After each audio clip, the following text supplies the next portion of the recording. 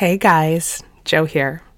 This episode of Committed is brought to you by my brand new novel, The Sicilian Inheritance. This is honestly the best book that I've ever written. I love it so much. The Sicilian Inheritance is a twisty-turny family murder mystery set on the beautiful and sometimes dangerous island of Sicily. And it's incredibly personal. It's loosely based on the real-life murder of my great-great-grandmother, Lorenza Marsala. The Sicilian Inheritance comes out on April 2nd, but it is available for pre-order right now wherever you get your books. And if you pre-order and email me your receipt to joe.piazza@gmail.com or DM me at Instagram, I will give you a free lifetime subscription to our newsletter, Over the Influence. We'll be posting exclusive pictures, videos, and show transcripts for the very new season of Committed coming out in February. So pre-order The Sicilian Inheritance today. I promise you it's going to be your new favorite book. Committed is a production of iHeartRadio.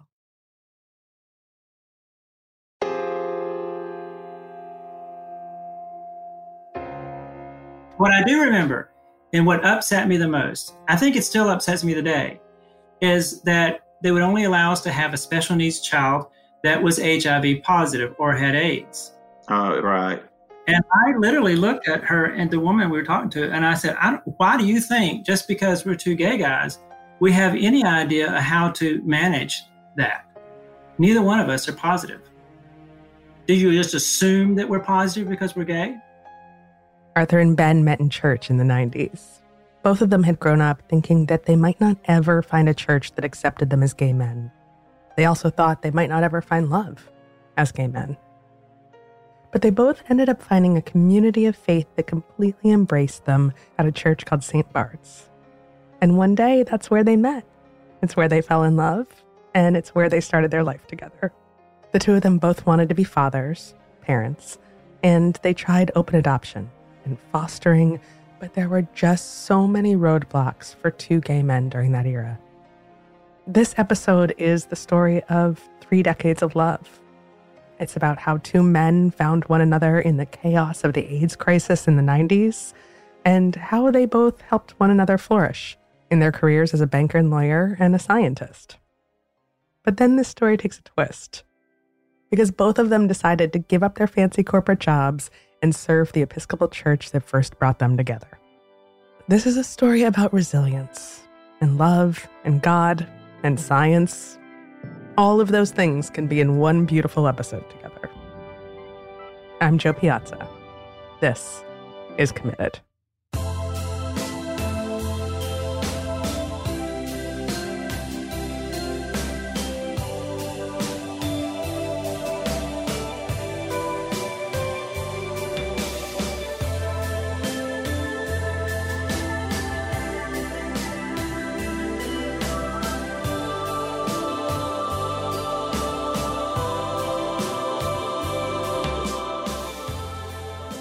So there's 2 versions of our meeting.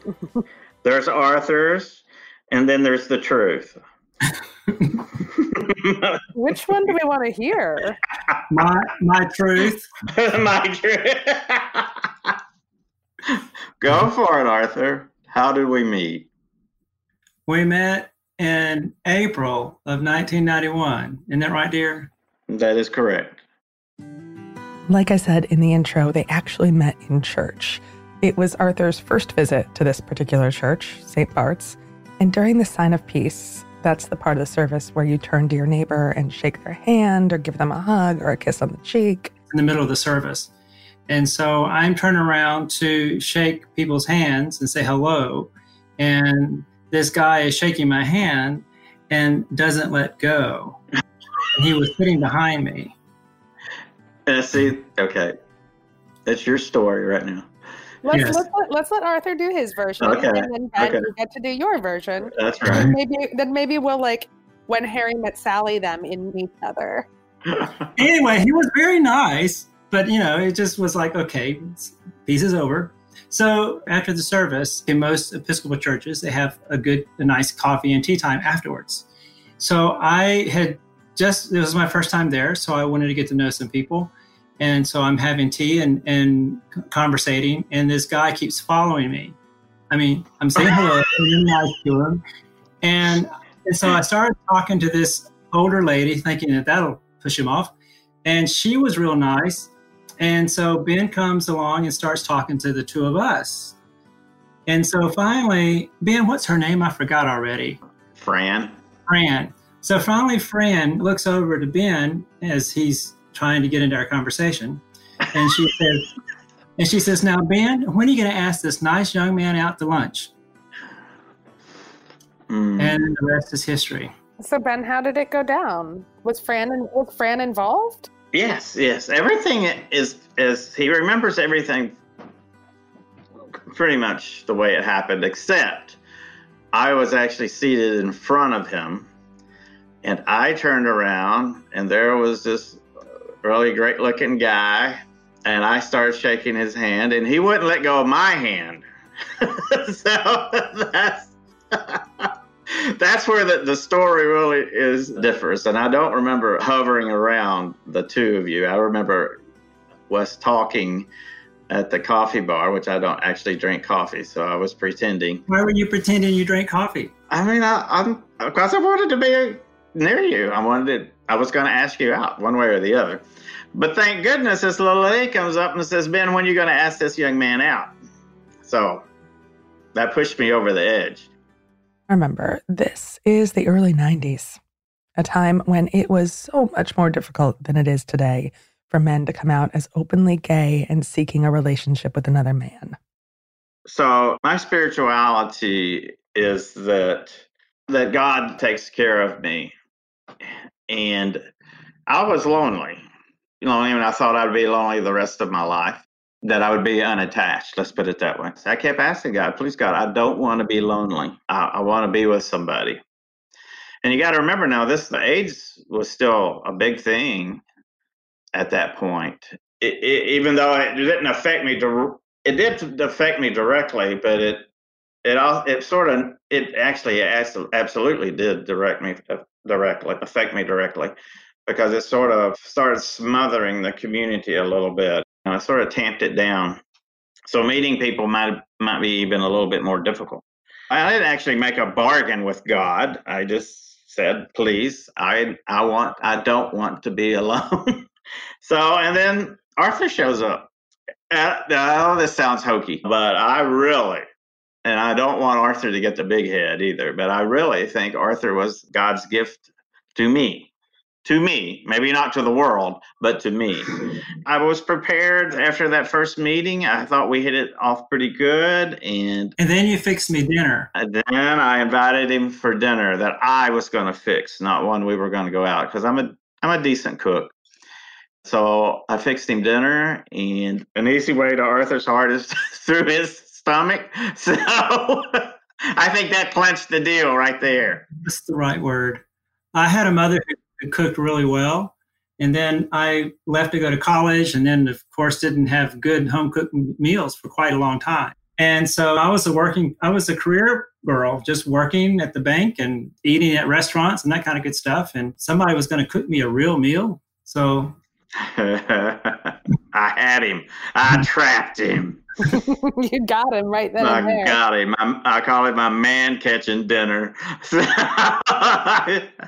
Tell me what this dinner was, because now that you called it the man-catching dinner. Okay. So I had fettuccine with butter sauce. I had grilled chicken breasts, the big ones, and steamed broccoli, and then a chocolate cream pie that I make, and I still continue to make. It's the one my mom used to make for me. I grew up with it.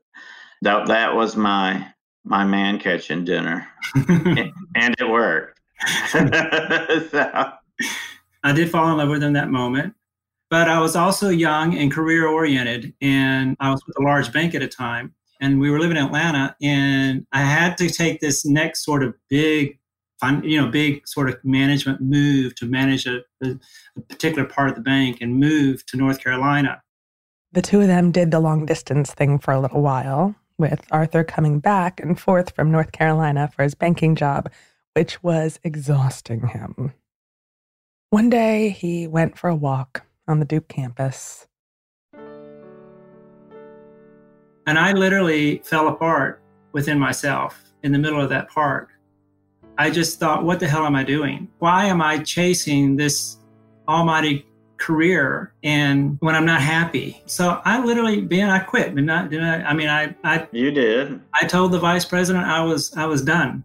But this is the first time I've heard that story. Oh, really? Yes, the park story. This is the first time I've heard it. Oh, wow. It's in my diary if you ever want to read it.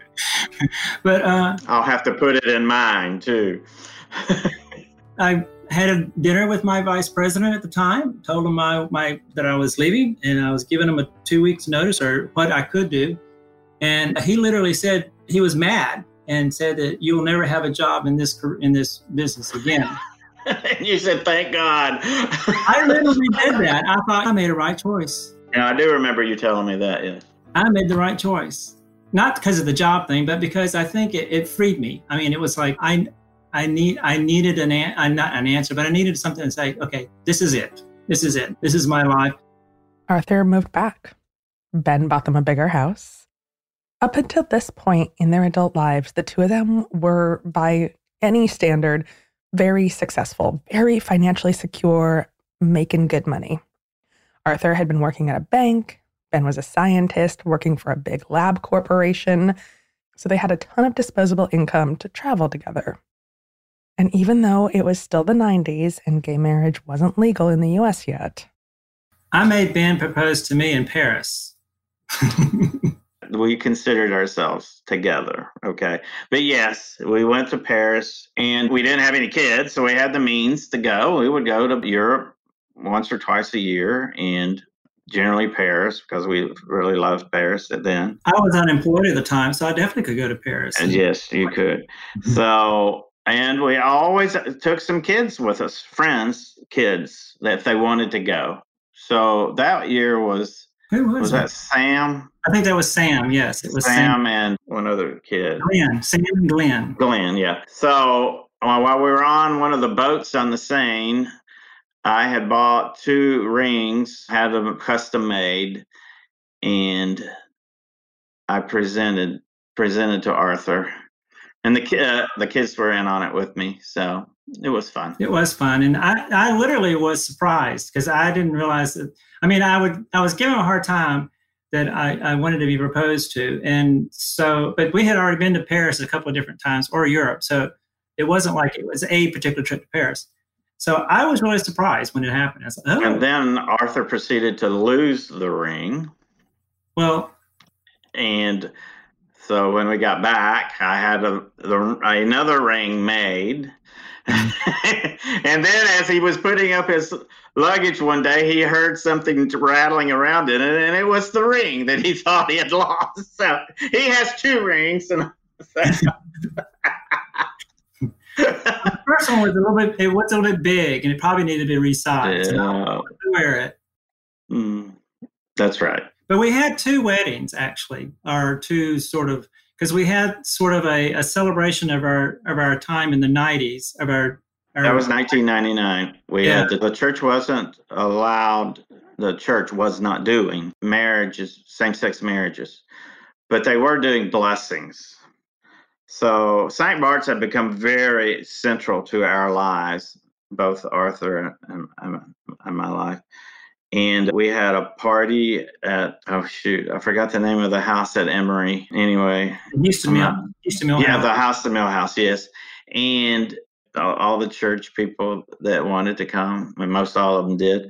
So it was great. We had a very fun event at that time. And the priest gave us the blessing. It's over 300 people. Yeah, it was fun. We had a good time. The priest at the time was warned by other priests, because we weren't quite there with the Episcopal Church, but we were there. I mean, the church itself, that he would never make bishop if he had done this. But the priest blessed them anyway, and he still did eventually make bishop. Yep, did the right thing, got the job. And Arthur and Ben officially got married later on in 2013 when marriage became legal for them. And then Ben started to get this itch. Actually, it was more of a calling. I mean, I fell in love with the Episcopal Church. I just fell in love with it.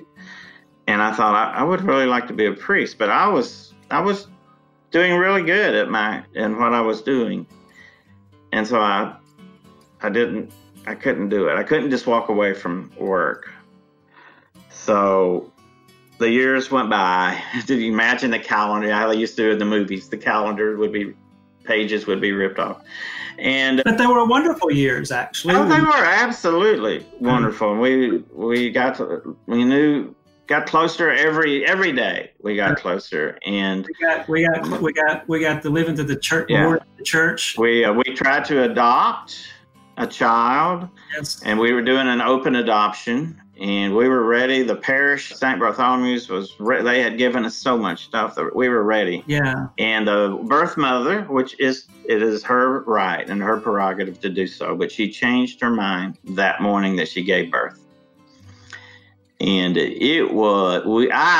I think Arthur too, but I know I hit really hard. I mean, it was like, he just hit me. Yeah. We still don't talk about that very well today. And I wish it's my one, I don't have very many regrets in life, and that is one of them that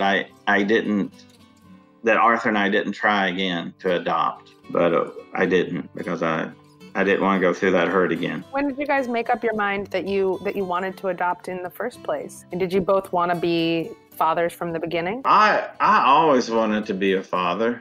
I think both of us, yeah, we from the beginning, actually. Or a parent, I should say, a parent.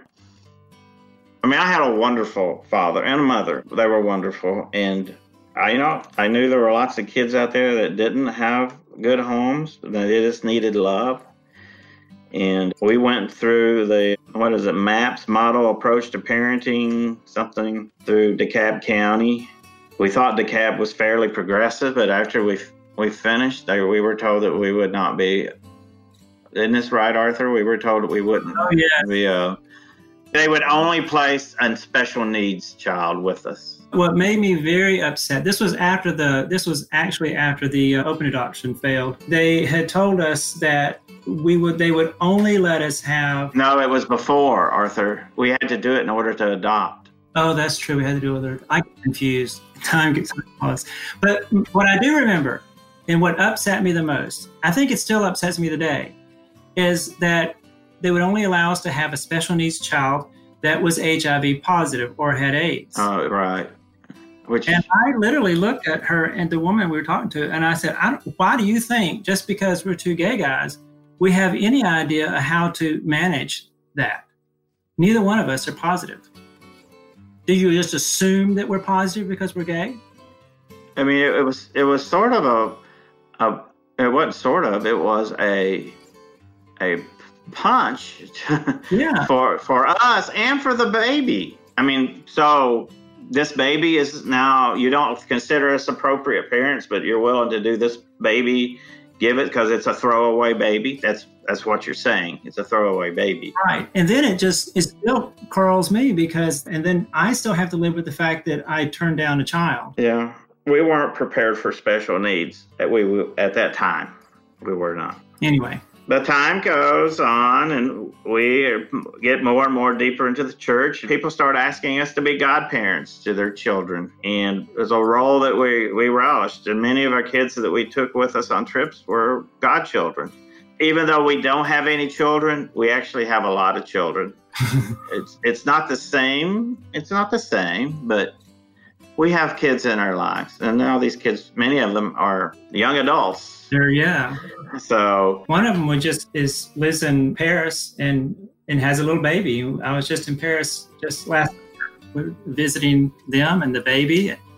And I mean, yeah, it's a continuation. It's great. We kept working and living. And then in 2000, I really come to think I want to be a priest. And Arthur had told me that he would like to be a deacon.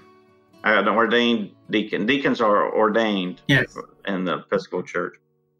Both of the men had found such love and gotten so many blessings, including each other, from St. Bart's and the Episcopal Church at large, that they wanted to be more of a part of it. They wanted to actually join the clergy, give up their big, professional, well-paying jobs, and serve the church. This was a huge step for both men who'd grown up feeling like religion was completely at odds with who they were and the fact that they were gay. We're going to take a quick break here, but when we return, I want to back up a little bit to talk about Ben and Arthur's spiritual journey as gay men.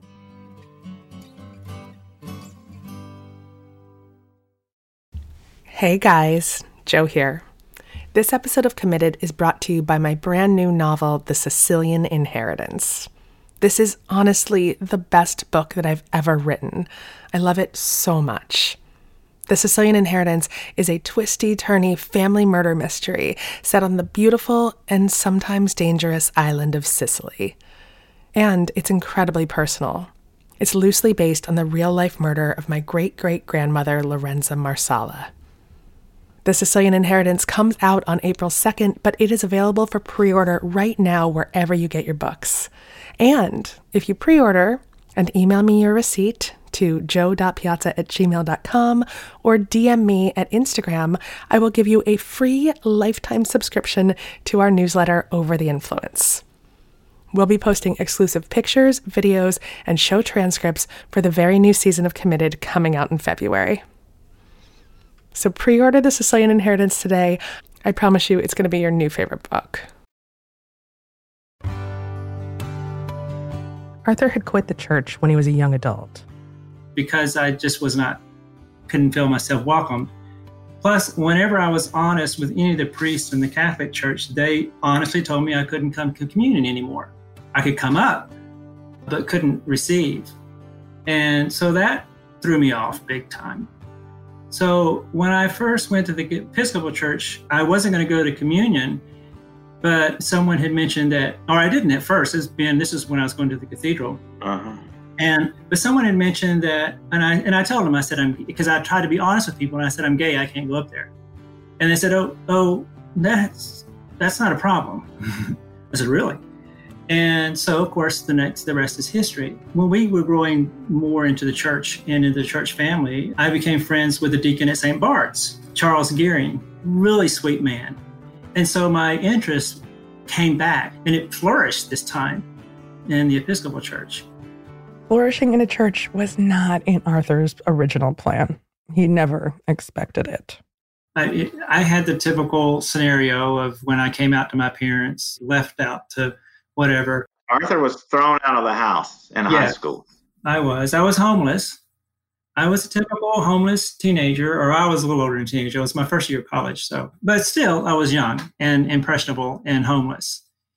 And I still remember to this day, in that time when I was homeless, that I probably felt the most free in my life at that point in time that I ever felt, having no idea where my next meal was going to come from. And I think I really felt that freedom out of my faith. And when I stumbled upon this guy who wouldn't let go of my hand in church, I think at the most vulnerable time of my spiritual faith was when I was alone.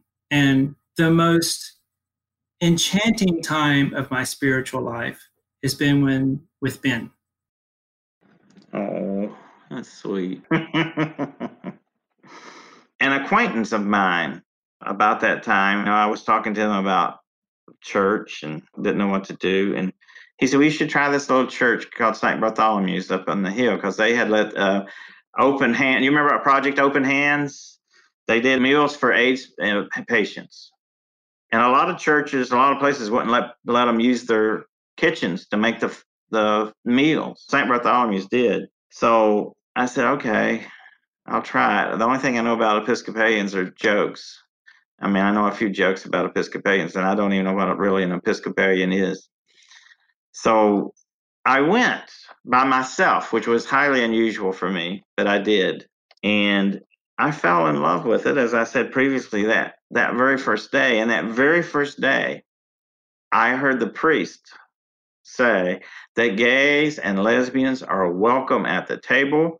Gay and lesbians are expected to be at the table and share the life of the church, including the responsibilities. I had never, ever heard anything like that before. That was a life changer. If I wasn't at church every Sunday, I felt bad. Not because I felt guilty, it's because I wanted to be at church and couldn't be. So my whole spiritual life started off that I wasn't going to go to church anymore to I can't stand not to be in church was a reversal, to say the least. And it's just funny how the Holy Spirit works in our lives and can work in our lives. I wouldn't have met Arthur. I mean, I know this all sounds hokey, but it all sort of fell into place. And finding love in the church and with each other, it changed everything. I mean, I think it made it stronger. Here's why. We had a community that supported us, that loved us. And so when any hard times, the community was there with us. And to me, embraced by community helped me embrace Arthur that much more. Because you've got to remember, all three entities were against us. Our families, the government, and the church, the big church. With the help of the community of St. Bartholomew's in particular, but also my work environment, it supported us and got us through all of the negativity. I attribute that not that we stayed together, but we stayed together in a great way through those years because of the support of the community, the people in our lives. And we've been very, very blessed in having community. This is one thing that I still think about for myself. When I was young and a young adult and being honest with myself and I'm gay, blah, blah, blah, I thought I would never have a church. I thought I would never have a community because that's the language you get at that point in time, especially what I got in the 80s. You're worthless and you're not going to have family, nor are you going to be family to anybody. All right. But I have been enormously blessed that I found the Episcopal Church and have a family there. Both men chose to completely switch careers in order to dedicate themselves more fully to the church. More on that after a quick break.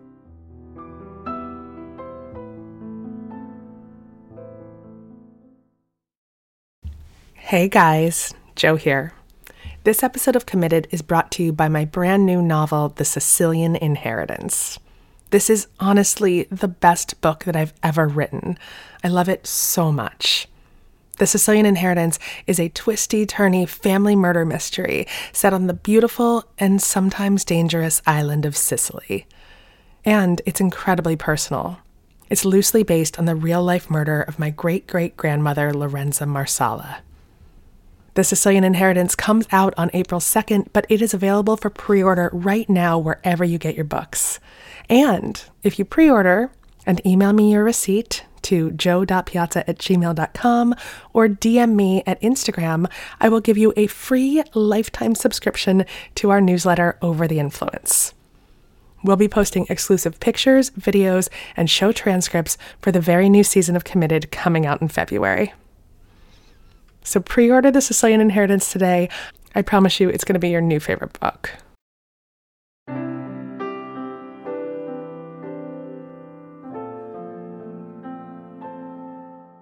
Arthur ended up going to Berkeley to become a deacon. Ben went to seminary school. At this point, they were both in their mid-40s, but that didn't matter. Age didn't matter. They just did it. They both decided to dedicate their lives to the church because in so many ways, this church had already saved both of their lives. It was fun. That was fun. I mean, that was a wonderful experience at the age 47. I don't know where the rule is that you can only have one career. I don't know. Somebody's talked us into that. So today, Ben is a priest at St. Francis Episcopal Church, and Arthur is a deacon at St. Christopher's Church. And so now, doing what you guys are doing, do you help each other out? Do your careers overlap at all? Absolutely. Now, the bishop says that Arthur writes my sermons. That is not true. But after I write a sermon, I'll always read it out loud to Arthur, just to make sure that it's not stupid or that I'm not offensive saying being too mean or too direct or whatever. So he helps me with that, and he does the same thing with me when he does a sermon. This is what I try not to do, is bring stuff home from the day to Arthur, because he's worked as well. So when I'm at home, I want it to be home and not talk about work stuff so much. When I come home, I don't want to talk about it either. Both Arthur and Ben found a family and grace and love within the Episcopal Church, but they still face questions. I mean, especially at some points in times in the South, in Middle Georgia. How can you be Christian and you be gay? How can you be Christian and not look at these values a certain way that we look at them? I traveled quite a bit in Georgia, but Atlanta, was where I lived, was my home. And I just started thinking, oh, this isn't going to be good. A gay priest in Macon, Georgia, a partnered gay priest at that time. And so we did it. And tell you right now that none of my fears have come about. The parish has been wonderful. The people, our neighbors, have been wonderful. Macon has been great. Now, I'm not saying there's not some yahoos around, but they're everywhere, even in Atlanta. That was a good thing to learn, actually. It was good. The parish has been wonderful to me and Arthur. They probably love Arthur more than they love me. But So I'm no stranger to a small town. And we've had some of our challenges here, but none of the challenges have been anywhere what I thought it would be. They haven't. We've been well received. And we've made a difference. We've made a difference by being out gay clergy. I think one of the most touching moments for me was when a couple of friends of ours invited us to their wedding, a gay couple, at the First Baptist Church. Yeah, same-sex wedding at First Baptist Church. I bet you never thought you'd hear those words.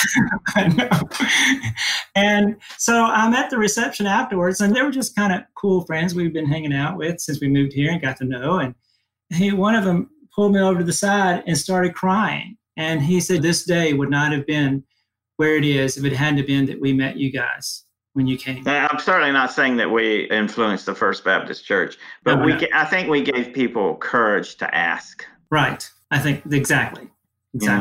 And that church is a wonderful church. They do a lot. So they were already headed in that direction. But, sometimes you have to give people the courage to ask, help them get that courage. I mean, I think just being present, letting that people are aware. I've grown up hearing that gays are horrible people and can't be part of the church. And all of a sudden they see a priest who's married and is leading a church, and it changes their outlook. And when I do marriage counseling, I always ask them, why can't a gay guy tell these two people, this man and woman, about marriage? And almost all of them say, we know you've been through the same thing that we're getting ready to go through. And I have. We have.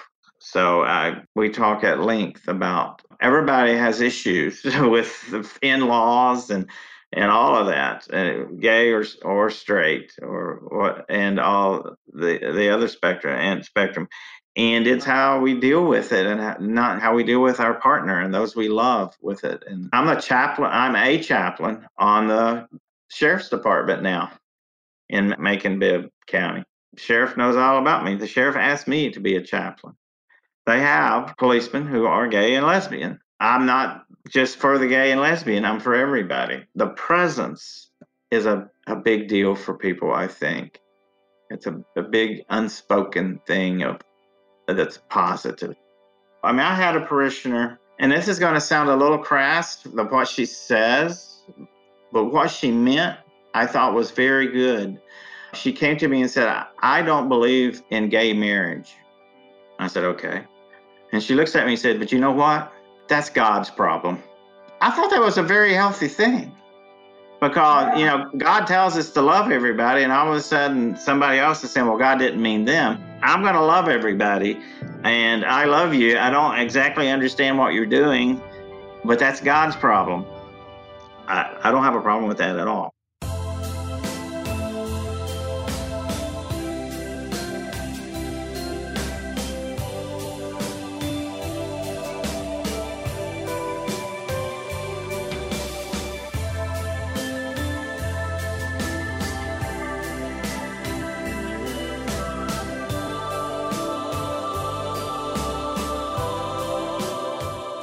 Ben used to be a scientist. Arthur was a lawyer and a banker, and those are careers that you might think are at odds from serving the church. But having that rich past and those backgrounds, that has served both of them really well in tending to their flocks and in tending to their relationship. It's not, the religion and science should be together. They came apart, I guess during the Renaissance. We're both trying to make the invisible visible. That's what we're doing. And we're asking different questions, as it should be. We're just asking different questions. I said science would be able to answer all the questions. Science will answer the questions, but you have to know what questions to ask, too. And I believe science is a revelation of God, and I think many people believe that. It's a revelation. You may not want to say it's from God. I personally think it's a revelation from God through human endeavor. So I've come to see that I don't have to have an opposing mindset in my mind and compartmentalize it. Now I can look at and have both in my head at the same time. I come to it from the legal side of it, which is funny. And now that I think about it, because in my area of law, I've always worked in corporate and banking law, which has been sort of straight up and down. It's a closed case all the time. There's these defined structures and these codes and the law, how it sets. But I think what I really enjoy, or I really find feeding me in this journey, is the Socratic nature of law. And that Socratic nature I even find even more intriguing in the Gospels. And that's why I find myself closer to the diaconate, because the diaconate keeps us asking questions. Why? Why is not so much as that I want to help the homeless, but why is the person homeless? Why are the injustices happening? What is the systemic issue that we're not looking at? And that's the part of the Jesus movement that I was very much identified with in my personal background, from coming from working in law and banking into the diaconate that I do now. I wish more people would think about it like that. I am going to let you guys go for the night. I wish that we could have done this in person, because we would have had so much fun. We would have. And especially with maybe a drink or two while we were at it. Oh my gosh. No. So let's toast to the world possibly opening up again, and maybe we can all get together next time I head down south. So yes, definitely. Well, you're always welcome here in Macon. Great. We'd love to have you.